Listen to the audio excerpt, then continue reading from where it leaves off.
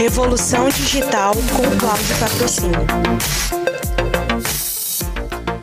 Um desafio emergente para as cidades inteligentes é acomodar a população mundial em centros urbanos, já que a estimativa é que 2/3 da população mundial viverão em cidades. Dessa forma, essa nova malha social urbana deflagra novos desafios ao ecossistema social, o qual novos insights necessitam ser pensados sobre o suporte de tecnologias como respostas efetivas para os velhos problemas analógicos.